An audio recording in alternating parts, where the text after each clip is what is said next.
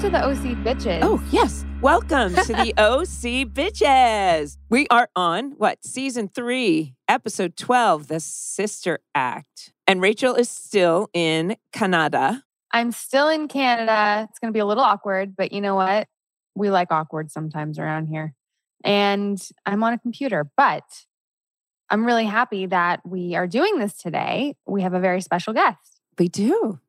Today's guest is Deborah Hassenklein, Director of Drama Development and Current Programming at Fox Entertainment. Deb was born and raised in LA after attending UC Davis with a degree in English and Film Studies. She worked at WME, which is, for people who don't know, William Morris Endeavor, right? Agency in the book and TV department. She left WME to work at Fox and pursue her passion for TV drama development. Currently, she is point on a slate of development projects, as well as 3 current shows, The Cleaning Lady, returning for season 2 on September 19th on Fox and the next day on Hulu. The Resident, returning for season 6 on September 20th on Fox and the next day on Hulu, and Fantasy Island, returning for season 2 in the new year for a whole year in the regular season. And she is also an incredibly passionate fan of the OC. Welcome, Deb. Thank you so much. I'm so excited to be here. I'm so grateful that I got the opportunity to do an episode of Fantasy Island, and once I had done the episode, I guess, or I can't remember exactly when it came, but you sent me a message saying how much you love the OC and the podcast, and if we ever needed a guest. And I really, really am interested. This is part of this is the piece of the puzzle, because we explore all the things about the OC, but there's a whole network executive side of it. And I love getting that executive point of view about how things work on a network level. Yeah. I'm excited to fill you guys in and, more importantly, to be here. Yes. So, well, Yes, I guess we should first start, with what an executive does. How do you define what you do? So it's a little bit different at every single network. At Fox, my team is the drama team, and we do development and current programming. So development is, anywhere from a pitch or a script or an idea until it makes it onto the screen. So there are a lot of steps. And as you're both familiar with, things can kind of fall off along the way. But hopefully those make it to series. And then that's where we kind of step in on the current side. So it's reading scripts, talking through with writers, trying to find the best version of everything that both feels like it's right for our audience and kind of fits the Fox brand and feels true to the show. So it's a very fun job. Very good. Yeah, that's so cool to always hear the other side. Being a Fox executive specifically, and the OC was a Fox show, which is kind of funny. And, we've said that you were a fan of the show. What do you remember, I guess when it was on, did you already know you wanted to go into this? I guess so, right? No. So OC aired when I was in 4th grade. Okay. I was going to ask. But it is part of the reason God. I'm in TV. So I was first aware of the OC. Actually, I have a crazy story for you. And I was going to tell you before, but I was like, I have to wait for this. But I don't know if you remember when the OC was first on, it was season 1. You were in Studio City and CG fell in somebody's driveway. My daughter? Yes. And scraped her knee. And you went into this person's home and because it was my home, patched her up. And you guys hung out for a little while. So that was my first awareness of the OC, because I was a little kid and my mom was like, yeah, go play with this 3-year-old. And you guys chatted. Oh my gosh. Oh, wait. Okay. So do you mind, where in Studio City was it? Laurel and Ventura, kind of 2 blocks south of basically where Paper Source is. Yeah. Okay, so we would have been there, and she scraped her knee. Oh my gosh, I don't remember this. She probably doesn't. But there was we had a lot of friends in there because she went to Oakwood and grew up in the Valley. Yeah. So you totally grew up in the Valley. I totally grew up in the Valley. I did Oakwood for a couple years. Oh, you did? Okay. And Rachel and CG both went to Notre Dame. Yeah, I was going to ask you where you went. Yes, I went to a lot of schools. Yeah, I'm a Valley girl myself. Love the Valley, underrated. I went to Heschel, which is a Jewish school for elementary school. And you were going to be on our, we were going to have you on for the Chrismica Bar Mitzvah, Yes. which would have been, you were very excited about it, but Yes, it didn't work out I went to scheduling-wise. many bar mitzvahs and faux mitzvahs, which is a bar mitzvah for somebody who's not Jewish. Oh my gosh. So like at Oakwood, because they Mhm. have to schedule it so that nobody feels left out, and those CG probably would have loved that. Yes. Oh my gosh, that's so cute. So I did that, and then I went to a school that's now called D Toledo for high school. Okay. But at the time, it was called New Community Jewish High School, and people just called it New Jew. So I was deep in the valley for school, but I born and raised Studio City. Oh my gosh, yeah. So that's you and Rachel. You guys are like Studio City sisters. Sherman Oaks. Could have met at the mall. That's right. That's right. But yeah, so I was aware of it. I'm sure we did, but you're much younger than I am. Please. But yeah, so I was aware of it, and it was a show I wanted to watch and wasn't allowed to. And then in like 6th grade, other girls in my grade started watching it, and they would all wear like their OC sweatshirts to school on Thursdays during season 3. And I slept at my grandma's one Thursday night, and I was like, oh, I watch the show every week, and I knew I wasn't allowed to watch it. And it was this like Volchuk episode, and it was like very scary. Oh my gosh. It wasn't the finale, but there was some like no. fight with Ryan, can't remember, and I was so scared and learned my lesson. Oh, really? But then a couple years later, I started watching Gossip Girl came out and One Tree Hill, and I started watching those, and I was like, oh, I guess I could watch the OC now. And I binged it via DVDs that came in the mail from Blockbuster in 8th grade. Oh my gosh. And then you became a true fan. You just told me that you had a poster in your office. I do. Oh, you do even right more now. embarrassing, it's in my kitchen. But it's like a silhouette surfer, and it has like 2 taglines. At the top, it says, "It's nothing like where you've been and nothing like what you imagine." And then on the bottom, it says, "The best new show of the fall is coming this summer." Something like a little chaotic, but very fun. I love it. I have a couple questions for you. But before we do that, is there still, when you're at Fox, do you guys still talk about shows of the past? Oh, yeah. Fox still, like, because it's like, American Idol. We were American Idol and what was like on at the time? American Idol, OC. Maybe 24. 24, like Malcolm in the Middle, like those shows were Yeah. kind of, and one of the things that I was going to bring up is that the show, it burned so bright at the beginning. We had so many ratings. And then I didn't actually get the numbers. Gail Berman was the president of Fox at the time, and she was there from 2000 to 2005. And she announced that she was leaving to go to Paramount. And Peter Liguori came in and took over, who had been the head of FX. And the show, when she left, unprecedented that she left when Fox was leading in 18 to 49 for the first time in 18 years. Wow. So she left I didn't at know a that. great time.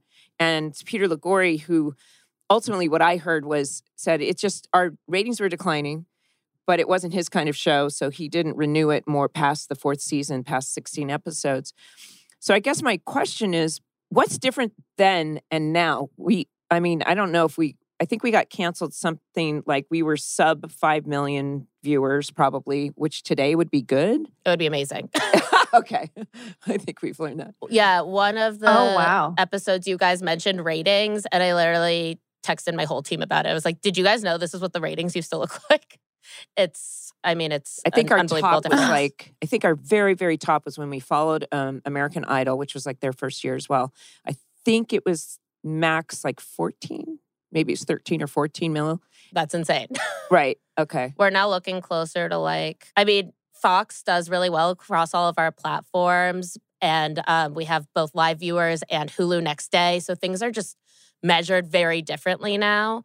But also, if you think about it, when the OC premiered, there are 4 major networks. Cable was really just blossoming for the first time. And more people were tuning into broadcasts, especially live. Now, so many of our viewers, again, are even big fans, will watch next day or a week later, or I know people who will, wait to binge a bunch of episodes. So it's really just, we measure it super differently now. Absolutely. I mean, do the Nielsen's still exist? Yes, but it's a lot less relevant, at least how we're looking at things. Right, all because of streaming and the streaming services and everything else. So it's all different now. Totally. Man, we would have been doing really well nowadays. We should bring it back. Hey, if you guys are interested, texted my boss ahead of time to make sure I had the green light. We can do it. Oh, He said really? yes. only Ben and Adam say yes. Yes. That's the Get the whole crew. So speaking of Ben and Adams, since you started watching in 8th grade, were you Team Ryan or Team Seth? I was Team Seth. Rewatching, I think I'm a little more Team Ryan. Mhm. Hey, that's me. Yes, exactly. I grew up pretty Jewish, and every boy I knew had like brown curly hair. So I was like, great, this is like the hot version of who I hope to be with one day. I love it. But really, to me, it was less about Seth and more about Seth and Summer and that relationship and how aspirational that was. Which obviously Ryan and Marissa had the passion, but they never quite, as you guys keep saying in the podcast, they never really live in that good moment. Well, that's actually a great segue to get into this episode, don't you think? Absolutely. Yes. I'm going to read the synopsis. Okay. Marissa's sister, Caitlin, returns home from boarding school with secrets, lies, and a bag of stolen cash. Veronica Townsend has her eyes on Neil Roberts, much to Julie's disappointment. So the Coens and Summer concoct a plan to get Veronica away from Neil so Julie can have her shot. And Johnny tries to distance himself from Marissa, directed by Ian Toynton, written by Lila Gerstein, who created Heart of Dixie. Love Lila to death. Original air date, January 19th, 2006. Woohoo. And Lila was asked to be on the podcast, but she doesn't remember anything as well. So that's okay. It's not just you, Rachel, right? She's like me. Yeah. So I love Lila so dearly. She is just awesome. So, Deb, like you said, we have this very rare moment when the episode opens where Seth is looking for the pimple that was going to appear from last night, and it's just miraculously gone. And he's saying everything is right. And this is, of course, Josh and Lila letting the audience know that here we go. Because Josh, we know, loved the message board. So he does all of these little inside things where he's talking to the people who comment that everything is perfect. But that can't last in a show like ours, right? Mm-hmm. And he just goes through this very, very funny, silly thing. And then the doorbell rings and he says, piling bag of crap. I wonder if that was an improv. Because it felt like one. Flaming bag of crap at the door. Yeah. But instead, no, it's actually some of the best casting that the OC's ever had. Kind of on par with Autumn Reeser, is Willa Holland, dressed all Britney Spears type. And I just love this dialogue. I'm sure it was her audition, but she did it so well. And it was such a great opener because I don't think any of us knew what it was, or the audience didn't know. Do you remember seeing that? Yeah, I had no idea. Especially since the actress changed. It was for sure a surprise. Yeah, that's a big difference. Yeah. Well, and so we know that Shailene Woodley was Caitlin before, and she was brought in to read again because clearly they wanted this actress to be this, from 2 years ago. She's basically a mini Julie, we find out, because that's what Julie says about her. And they needed this and Willa was actually the correct age. She's 14 or 15 max, I think, at the time of shooting. And Shailene was quoted as saying, Shailene was actually quoted as saying that I went through puberty a little bit further or longer, later, sorry, was the right word, than Willa Holland did. And so Willa was the right person for the job at the time. And it is true. I mean, I think at that time, Shailene was probably a little too sweet or girl next door. So the casting was correct. Because this Caitlin is, how do you say it? She is definitely like 14 going on 35. Definitely. When Secret Life aired in 2009, she still, I remember, she shows up pregnant, whatever. She felt very young. Still. And that was 3 years later. Right. Bedrooms have seen things that cannot be unseen. Hangovers, dirty laundry, the 2022 Best Actor Acceptance Speech. Zikes. Oh. If there is one room in our homes that deserves a little extra TLC, it's our bedroom. Article has everything you need to turn your bedroom into your best room. all for a great price. Think cozy beds, swanky headboards, and tons of lighting options to help you set the tone. So my bedroom, I actually have kind of a smallish bedroom, and it's the one place that I will not allow any clutter. It's my safe space, my sanctuary, and their classic, modern, timeless design is perfect for that sanctuary feel. Article is the easiest way to make your space look beautiful. They combine the curation of a boutique furniture store with the comfort and simplicity of shopping online. They offer fast, affordable shipping across the USA and Canada, quality shopping, all from the comfort of your home. So my daughter is really into redoing her room, and she's 7 going on 18, naturally.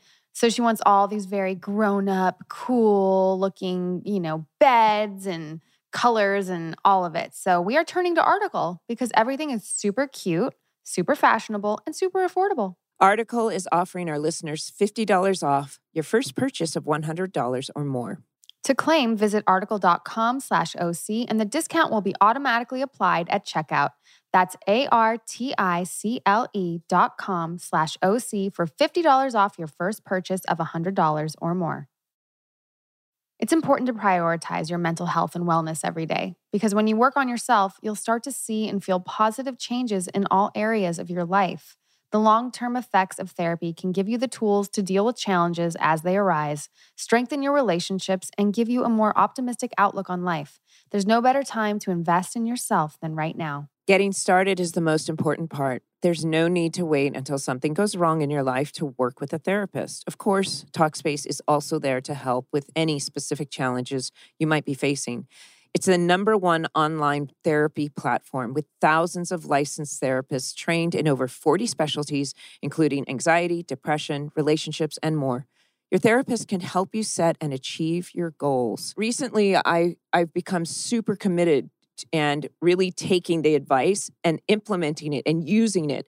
And when you stay committed, it's astounding the results that one can get when you actually practice and and realize that we just don't know everything. And sometimes it's really great to listen to a licensed professional. Talkspace has thousands of licensed therapists with years of experience in over 40 specialties, including depression, anxiety, substance abuse, trauma, anger management, relationship issues, food and eating, and so much more. I could not be a bigger advocate for therapy. I'm also a big fan of convenience and the fact that Talkspace you can do anytime online. It's so convenient. And listen, everybody could use a little therapy. I'm just putting it out there. Talkspace is mental health care that meets you wherever you are. It simplifies taking care of your therapy and psychiatry needs because it eliminates the need to commute to appointments, miss time at work, or line up childcare in order to attend sessions. Plus, instead of waiting for an appointment, you can send text messages to your therapist and let them know the issues you're facing in real time. It's mental health care made easy. As a listener of this podcast, you'll get $100 off of your first month with Talkspace. To match with a licensed therapist today, go to Talkspace.com. Make sure to use the code OC to get $100 off your first month and show your support for the show. That's OC and Talkspace.com. Willa had a lot to carry. She had to have, some sort of, seem older than her age and can handle all the things that kind of came along with her character. I mean, I remember at 14, I definitely acted a lot older than I was. And going back, now that I have a daughter, I'm like, that was awful. And my daughter's going to be locked up until she's 25. But Willa really embodied like that whole package of what you wanted and needed to believe for this character, especially in this episode with her reintroduction. Yeah, and there's a moment there as a mom and an adult that I watch it and I'm like, ooh, cringy. The way she ties her shirt up and the way she's presenting herself, and the boys have that. She's just has no problem censoring herself, or she doesn't censor herself when he's like, holy moly, Caitlin Cooper, you grown boobs.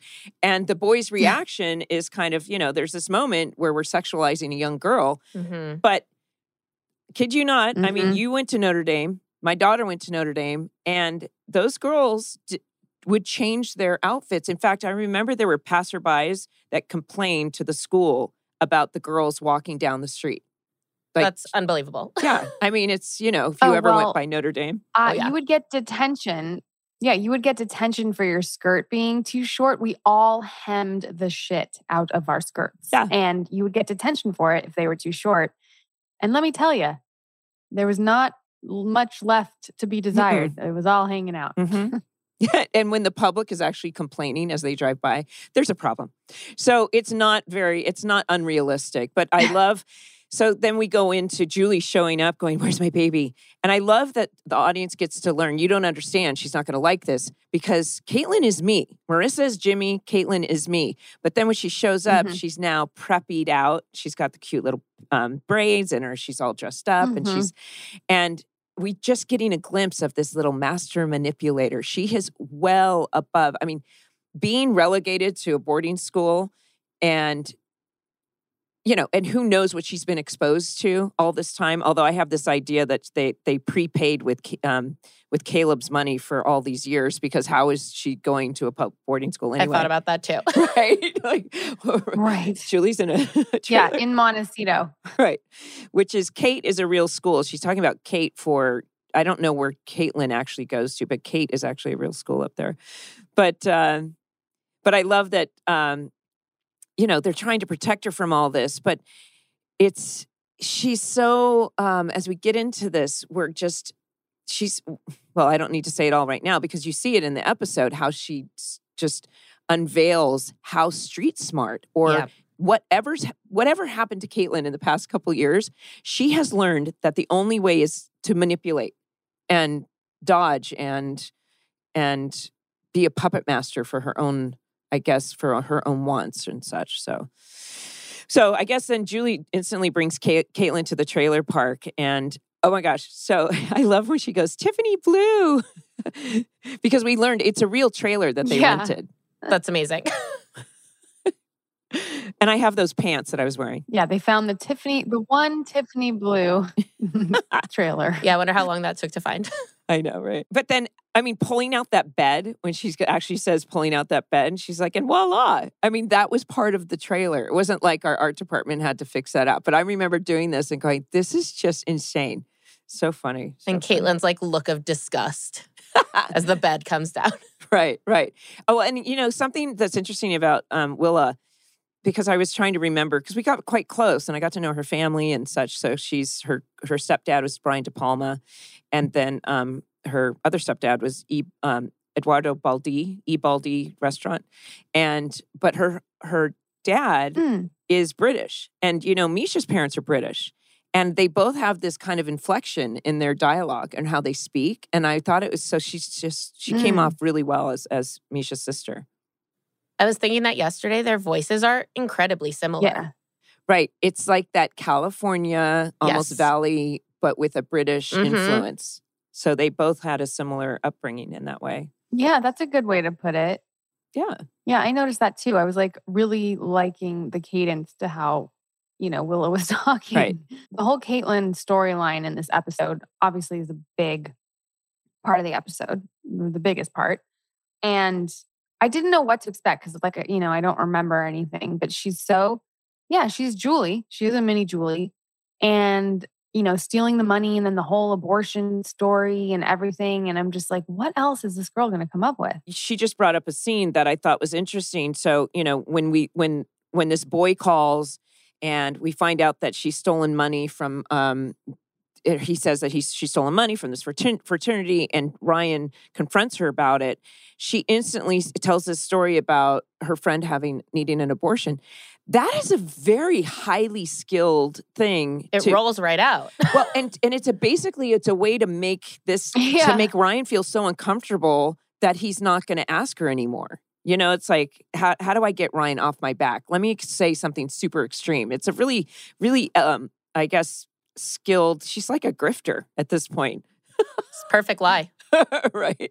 And by the way, that Justin is Jackson Rathbone. I mean, if you count, we have so many of the Twilight kids in the OC that all went on to Twilight. We have Nikki Reed, Cam Gigande, and Jackson Rathbone. And now in this episode. Well, and Melissa Rosenberg was a writer on our show and she wrote Twilight. So I wonder if that connection had anything to do with it. I'm sure it did. Yeah.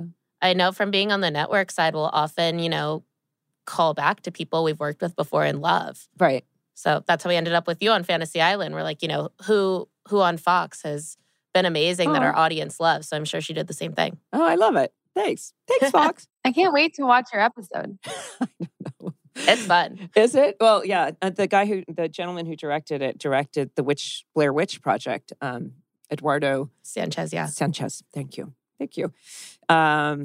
Yes, and we actually shot in the hotel that had been demolished, and just after Hurricane Maria, so it was kind of creepy, I guess. Yeah. Super creepy. Oh, fun.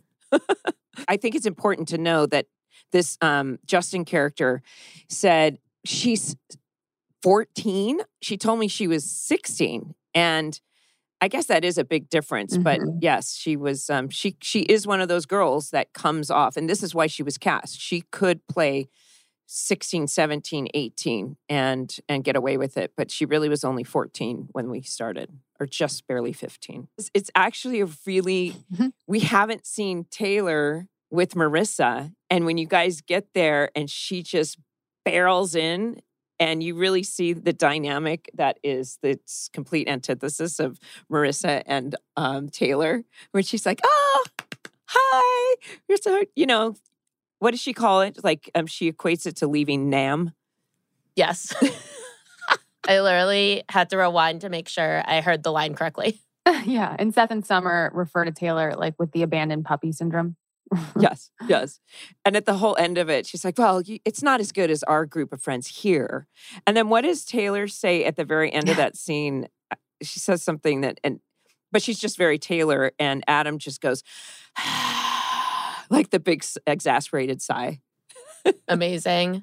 Which is like his little improv, buttoning up the improv. There were quite a few Brody improvs in this episode.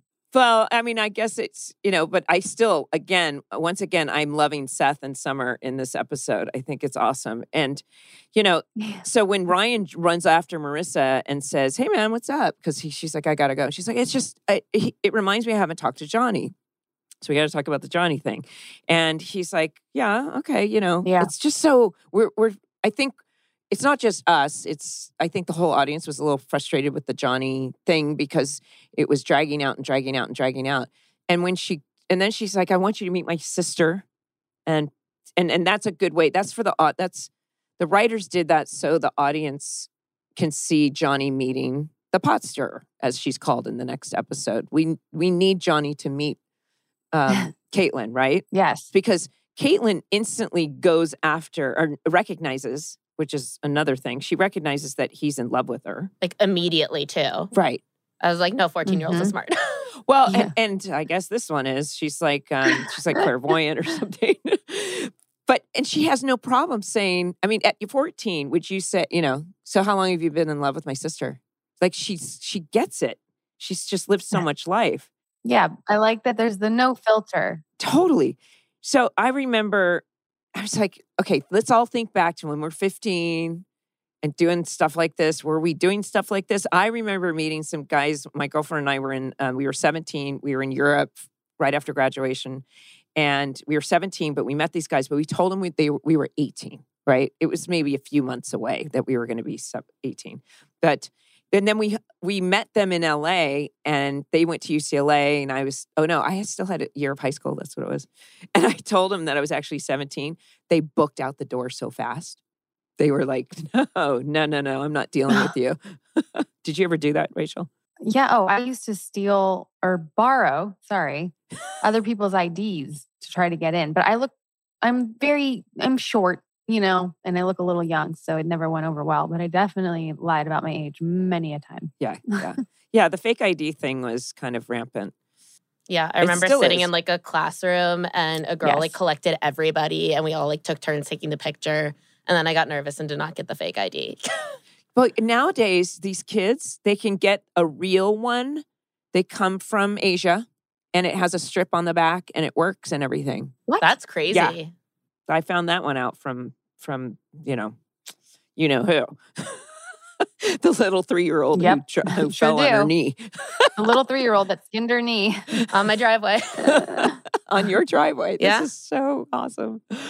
So funny. Oh my gosh. So she recognizes that. And then of course, in the same time, Marissa and I love that they call Chili now as Bizarro Seth. That's a hysterical name.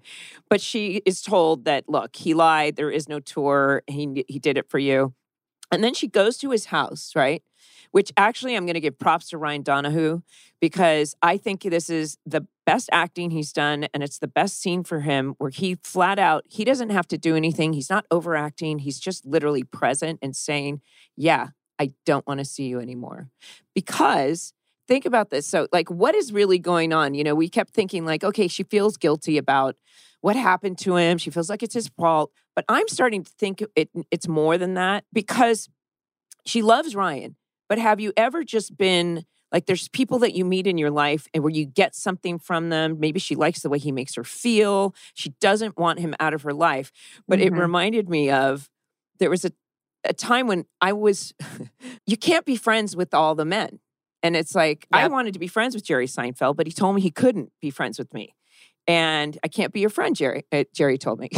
This is my favorite story, I think, of yours. That's incredible. Because yeah, right? I mean, that's, like, you know, that's amazing. Casually mention that. Yeah, what? So I did his show and then we were friendly. And then at one point he was just so funny, but I was getting married and I was like, I'm getting married. I can be your friend. He was like, I cannot be your friend. And I was like, oh, is it like that? And he was like, yep, can't be your friend. So I was like, okay, I guess I can't be your friend. This is way before he met his wife. This was like 97. But yeah, so when a guy says, I can't be, thank God Johnny finally said, you need to go. I can't be your friend. My feelings are too strong and passionate. And she doesn't want to hear it. So you're saying Johnny is essentially Jerry Seinfeld. Yeah, basically. But without the woe is me, he'd had a lot more humor. Though really, Marissa should have been the one saying, I can't be your friend. Because Johnny's the one who, and I'm not Team Johnny, but, you know, like, he's the one who's emotionally hurting. He's put his feelings out there. She's not reciprocating. And it's kind of all over again. She can't really let go to what you said. It's these people are giving her something that Ryan's not. Yeah. There's something as an adult watching it, or I was an adult when I was on it, but I just didn't really think that deeply about it. But there's something that because I think it kind of explains Marissa and just who she is in her core, and the essence of her is not, because even Ryan's like, when she tells him, like, first of all, I love that she's trying to find clothes in the trailer. And it reminds me of, remember Brandy Melville? And it was just like a mess all the time. It was just like a giant pile of clothes. Yeah, and I remember asking them, I was like, why is your store like this? And they said, it's supposed to represent a girl's bedroom. But that's just the idea of these girls now all these three women living in this trailer and they can't find anything.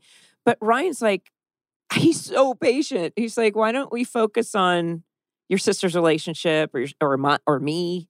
And he does it with some kindness. And she calls it a fight that they had. And I don't think it was a fight. It was just a very solid go away. A very solid go away. But he did some great acting there. Yeah, I do think there is truth to the, you know, even though Marissa is who she is, and I think genuinely she just can't help it. She wants to help, you know, the wounded bird syndrome and all that. But yeah, you're going to like attention from a guy like that, even though she's not playing it and it's not supposed to be that way. Every girl likes a little attention. Yeah. Oh, for sure. Right. But I think at some point we finally needed this scene that should have happened a while ago, but we finally have Johnny just going, no. Yes. But then, he comes back to apologize. and he comes, but he does I really struggle with this Johnny character. Me too.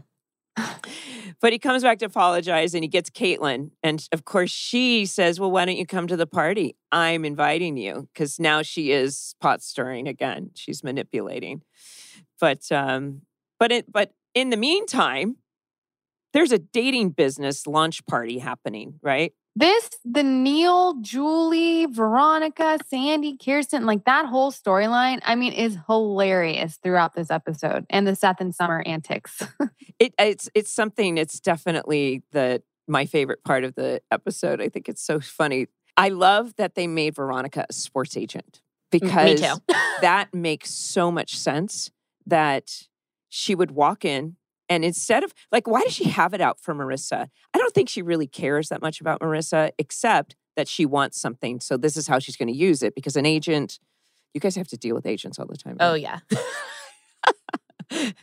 yeah. Love all the agents. Yeah. But there's a way to leverage what they want. And for her to say she's going to make Marissa's life a living hell. And they're like, and Kirsten's like, what? Right? She's like, you're going to hold a child hostage so you can Right. get a date? Right. Oh my gosh. And then she calls her, and Kirsten's like, you called her Little Miss Columbine. It's like, Yikes. But then Kirsten goes to Sandy, which I think is hysterical. And Sandy's like, we don't take the threats like that. We don't negotiate with noopsies, as if he's saying we don't negotiate with terrorists, right? Which, same. Right. And then she's like, please. And this is a way to, when Sandy calls him, I was like, oh, he's on speed dial. And they have to add that because maybe he did it so quick. I was like, Neil's on speed dial. But That was for sure a network note. I felt it in my bones. Did you? That felt like something I'd be like, hey guys, this doesn't feel realistic. Let's throw in some ADR and make sure that the audience understands that they were on speed dial. And that gives you a little tidbit of info because they apparently they play golf and it shows the audience that they're actually better friends, even though it feels like it's coming out of left field. Yes. That maybe they're better friends than they thought, right? Right. So when Sandy asks Neil and he says, do you know who Veronica Townsend is? And he says, I know every former A-Cup in town. Lol. Because I was thinking that I didn't comment on it last episode, but they were pow in your face. And I think that's hysterical. The other scene that was hysterical was Autumn when she screams when you're in your living room and she screams running up and saying, oh my God, my mom and your dad are going to get set up and we're going to be sisters. And the look on your face is priceless. Yes. And then she has that I speak fluent housekeeper. How did you get in? Oh my God. I speak fluent housekeeper. I don't think that one would fly in 2022. So many things that are said, I cringe and I'm like, yeah. I know. Exactly. I know.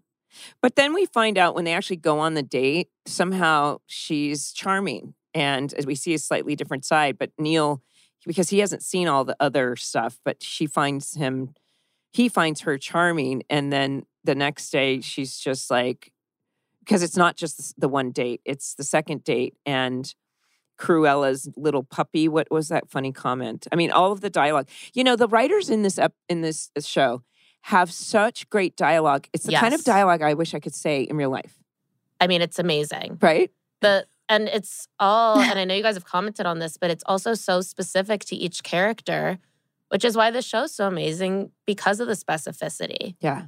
Which makes it feel more universal. But it's like, right. They're writing to you as the actors and they're writing to these characters and to this world, and it's magic. Right.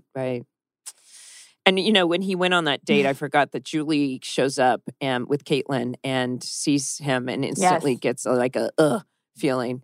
And so it takes off. So that's an important thing. You realize that you like Dr. Robert. But when Kirsten comes up and says, how you doing? And she says, well, I don't know. She says, she mentions that she found out about Dr. Roberts and Veronica. And she lists off all of his attributes, like he's wealthy, he's got a house. Did she say he has a yacht or a boat or something like that? I think it was like pool and tennis court or something. It was like specifics about his backyard for sure. Which shows you, okay. So it shows you what Julie's brain, but she's actually thinking that I like him because he's been so nice to Marissa. And if sure, he's got this, and this, because that's the first thing Julie does is notice those things. But then she's like, but I really like him because, and she's having feelings for him. And Julie is still on this journey of trying to figure out what's attractive about a man. And that first thing is money for her. First, four things. First four things, right. But it was like, I'm like, so she's still falling for that, but she has feelings because of him being so nice. So I thought that was just one more slightly different thing than we've seen in the past. So I think Julie's become very nice. And that's why we need Veronica. We need a good villain because Julie's become a little too nice. Everything's too nice for her, right? Right. I agree with that. Yeah. But what I thought was so funny, so we have this whole thing going on and Julie's bummed and he's going on a second date with Veronica and taking her to the launch party. And so when Seth and Summer are like, we got to figure out how this, to like not let this happen. And when Seth is like, tell her he has genital warts, at first I was like, that has to be a Brody improv. Right. But apparently not, because that follows through to the end of the episode. No, I think they wrote it clearly. But when the scene where you guys are in Seth's bedroom talking about like, what are you going to do? Right. This whole, the words come up and then Sandy comes in and he's like, oh yeah, it's a one and done. And you're like, really? I just love that the parents and the kids are in cahoots. Yes. That doesn't always happen. I so agree. That's my favorite scene of the whole episode. And I wrote this down while I was watching that I love teen soaps, but most of them, the parents and teen stories are totally separate. And when they intertwine, they're like coming at it from two different places. This feels so realistic. I remember like being in high school and a friend or whatever was over and we're talking with my parents and we're all invested in the same thing that felt so normal. And I just loved it. You know what? You bring up a good point that we've heard a lot of times, that this was a show that parents were watching with their teenagers to supervise, but they got hooked on it as well. Like totally. My dad was, in his 70s at the time, and he got hooked on it. For not every season, but he did in the beginning. That's awesome. But going on with that scene where Kirsten comes up because Julie just told us she had feelings. She's like, oh my gosh, we have to figure this out. And then you guys, what is it that he says? He says something about hockey, and you start cracking up, Rachel. I think you were laughing in real life. Oh yeah, I was laughing in real life, and I was just reacting to Brody's improv, trying not to break up. I always like to see it. What the hockey is what he said. It's really hard working with Brody all those years. It was very hard to not break because there was constant. Right. Things being thrown at you. So when Taylor showed up, looking beautiful, by the way, everyone was like super curly hair in this episode, I noticed. Yes. And a lot of swoopy side bangs. I had to look up, Rachel, you had them, and Willa has them, super intense. Yeah, she had the whole, I still have them. I got my hair cut like that, even though my hairdresser told me it was not going to look good, and it didn't, and I wore headbands for like all of 8th grade. So. Okay. Oh my gosh. But then Seth does find Taylor and whispers in her ear what we don't know. We think that it's something that Summer told Seth. We don't know what it is.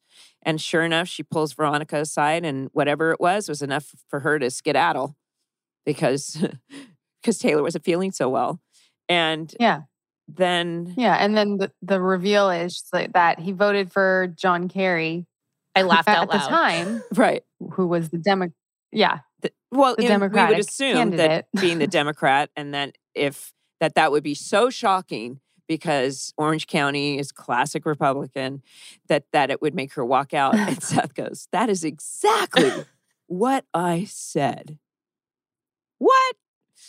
So we know that he actually used the wart line. Oh, for sure. I know. And then Summer's like, you said genital wart, didn't you? And punches him. Well, wait, do we actually have the punch on camera? No. I don't, because later on he's got this big welt, which I thought was like, I wonder why they didn't put it on camera. I punched him off camera like usual. Because I was like, that's a little violent. Got to keep the Summer rage issues alive, you know? Right. That's right. Hello. I do not endorse domestic violence. Not at all. But there was, I wonder if, that to me, that's funny because I have a feeling that in the message boards, people said, Summer hits Seth a lot. So this time, Josh and Lila said, okay, we're going to do it off camera. But Sandy tells Neil he dodged a bullet and directs him to Julie Cooper. And he asked her out. And then he said, yeah. She says yes. So, and then Taylor's like, I really like Julie Cooper and Dr. Roberts. I know. It definitely works on camera, doesn't it? And I like their friendship that's been kind of budding over the last couple episodes leading up. It makes sense. And especially since you didn't know Dr. Roberts, I feel like the writers were able to write him in a way that felt organic, but still makes sense that he would want to be with Julie. he literally is the character that seems, Sandy's kind of out there and he's still kind of a musical theater Jewish guy, he's with all this big personality. But Dr. Roberts is like cool, calm, collected, no shaking hand surgeon, and he seems to be like that in every bit of his life, just very rational and more so than everybody in the show. So it's kind of a nice welcome to this. But in the meantime, Johnny does come up to Marissa and they have a nice little, thing. But Marissa asks Johnny to take Caitlin home for ice cream. And they have a little combo in the car. And she talks about changing, that she says something about changing, right? Yeah, she says that line about I never understood, is it that the place changes or people change? Right. And then she's like, the place did not change. I thought you meant her clothes. Well, that comes after. Yeah, she's like it. She definitely changed, and then she has him pull over and whoop runs into the water, and Johnny's not in any way like excited about it. He's like, He's like, this is trouble. Yet still goes along. Right. That's where because he feels protective or something. Right. I'm like, okay, you could say no if. Now, does she take off her clothes and run in the ocean? I assume so. We didn't see that, but I have a feeling that was what was going on. But that is our little pot. She's the pot stirrer because she always will be. And by the way, any little sister with their older sister and their boyfriends or whatever, there's always intrigue there, no matter what. And that's obviously a little bit of what's going on. Yes. There's so many things going on. It reminds me of... There's so many things. So you have been, thank you, a dedicated listener to the podcast, and everything that we explore. But it is one of the things that, when we were on the air, Fox had Nipplegate with Janet Jackson, and we went from being able to do some things to everything being really, really tight in censorship, and they cut out the word MILF. But how much have things changed now? I mean, on Fox or just in network television. I mean, you have to compete with the cables and the streamers and everything. And I mean, when you think about what Euphoria is doing on HBO, we're so tame compared to that, or the OC was. Oh, totally. I mean, what can you get away with? Are you always pushing the envelope still, or are there still some things that are just no-nos? I think somewhere in between. It kind of depends on what it is. First of all, there's the actual rules that if you break X rule, you'll get fined an insane amount of money. So that stuff's all absolutely no. And that goes the same for all of broadcast. And then there's the stuff where it's is this kind of pushing it? Is this too far? And that's where it's kind of, usually ends up being a conversation between my creative team and our broadcast standards and practicing team who's, in charge of this, and the writers. And is this something that matters enough to the, creative of the show? If we don't have this, is it going to be, not as strong? But something we talk about with writers a lot when they're, they've written more recently in streaming or cable, and they're like, what are the rules here? What can we do? Aside from nudity and pretty, I guess, aggressive cursing. The 7 words. Yes. Yeah. There's, I think there's a lot we can do. There's a lot we can allude to. And we're never going to do Euphoria. But also at the same time, I think a lot of our content, especially at Fox specifically, where, we've always been kind of that rule breaker and, kind of the outlier since day one, we're always open to kind of finding the way to push the envelope. Right. Well, I remember, I think I've told the story where one of the gentlemen who was this what's the technical term for the censor people that have to actually... Oh, I don't know. Press the button? Well, no. Actually, practices and standards. Yeah, broadcast. Yeah, BS&P. That's it. So there was a gentleman that would come to all of our parties, and I had a conversation. But he was talking about the fact that when Luke comes to the door and says, "Mrs. Cooper, you're a total MILF," it got through every script, and we shot it until the network saw it, and they had to send it to, because Josh was like, "What? Mother I'd like to have fun with, mother." And they were like, well, I remember him telling me that we did a test group and it was 90% of the people knew that it meant what everyone knows it means. And I was like, what? We didn't know that. So those things, I don't know. Could you get away with that word now? That's a great question. I don't know. I can follow up with Katie after and let you guys know. But I'll have to ask our BS&P team. Right. They're a lot more diligent now. It sounds like than then, where there's no way you guys would have shot that. Right. It wouldn't have been flagged past before. the studio. Right. Yeah. No, it was one of those things that slid by. Right? There's so many things on the show, watching it back, that you're like, there's no way. Yeah. Yeah. No, or just there's certain things that we wouldn't get away with. Like Seth makes a lot of gay jokes, or there's a lot of things that are just really not. Although, sometimes shows, that doesn't mean that we can discuss it and reflect about it at the time. Things things were different. Yeah. But that would be something. And what about Caitlin's first scene when she's describing the new neighbor? I don't think you could. There's a lot of stereotypes and things like that. Yeah, she's kind of profiling him a little bit. Well, she says, she says a Pakistani guy, and then I saw his shoes, Prada. So, yeah, I mean, there's these very, very slight kind of vague things that I guess could be. I would say most writers aren't really writing like that anymore because we're living in a different era. But I think that's something that then gets caught rather by BS&P by me. Where I'm reading a script and I'm like, oh, absolutely not. This is not, but I'd say that does not happen very frequently. Right. Well, okay. So did you, when you came in, you noticed that I have the OC board game, right? And one of our listeners sent this to us, but you told me that you've played this and you have it. I don't own it myself, but one of my friends in high school had it. And I used to make us play every single time we slept over. I slept at her house in high school, and I remember it was really fun. Though I have to say I'm now very nervous because sometimes when I feel like I'm bad at trivia on the spot. So I'm nervous I'm going to screw this up. Nothing could be worse than Rachel trying to get me to say lyrics or a song because of lyrics that I didn't know. Oh my God. No worries. To guess a song from lyrics. Good Lord. It was Wait, but did I tell you guys? What? In the closet up here where I am in Canada, I found we have the OC game. Oh my God. No Did way. I show this to you? Did I send you a picture? No.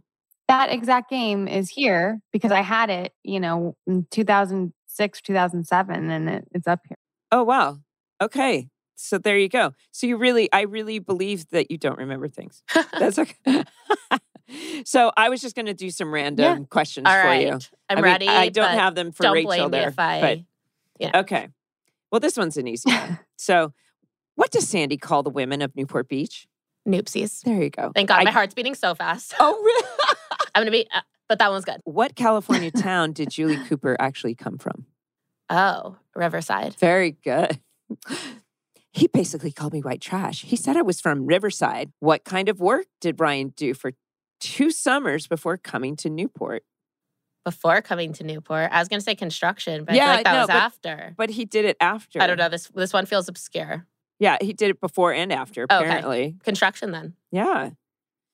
Ryan's one true passion. Very good. Yeah. That's what I would have said. Who did Kirsten date before marrying Sandy? Jimmy. Okay, there you go. She's like... These are easier than what you guys usually do on the podcast. Oh. Well, I got to get something hard here. Give her a hard one. Sometimes it's what song was this one episode in? I was like, should I study some of this? Oh my gosh. Okay. Right. What does Paris Hilton say is the autograph of the 21st century? A picture, a camera. Oh my God, I can't speak. A cell phone picture. Yeah. Right? A camera phone. I was like, I know there was I was like, what do we call phones? I know. Well, we don't use that term anymore. Exactly. A camera phone. Yeah. We just use phones. Oh, I was going to say selfie, but that's not it. Yeah, that's term of the future. What 2 dishes do Jimmy and Sandy serve to the Philharmonic board members? Oh my God, I literally couldn't even guess. When they were trying to get there, they were trying to impress them to get them to do their restaurant. Fish? It was their mother's meatloaf recipes. Oh my God, yes. Okay, there you go. I don't eat meat, so maybe that one just went over my head. Oh my gosh, Deb, this has been so fun. And Rachel, When are you getting your ass back here? I'm back. I'm back for our next one. I'm Okay, so good. sorry. I know it was so awkward, but I'm so happy. Deb, thank you for coming in. I'm sorry I was on a computer. Oh my God, this was literally like bucket list highlight of my life. I can't even tell you guys how happy I was to be here. Thank you for having me. Oh my gosh, it's such a pleasure. And thank you for reaching out and listening to the podcast and supporting and helping us with our work in other ways. It's nice to have people at the network. Yes, let's keep in touch. I'll put you guys in whatever I can. Okay. Yay. I love that. We love work. Don't we, Rach? Love it. Thank you all so much for listening. Please follow, rate, and review Welcome to the OC Bitches wherever you listen to your podcast. And if you like to watch us, check it out on YouTube. Bye, bitches. Bye. Bye.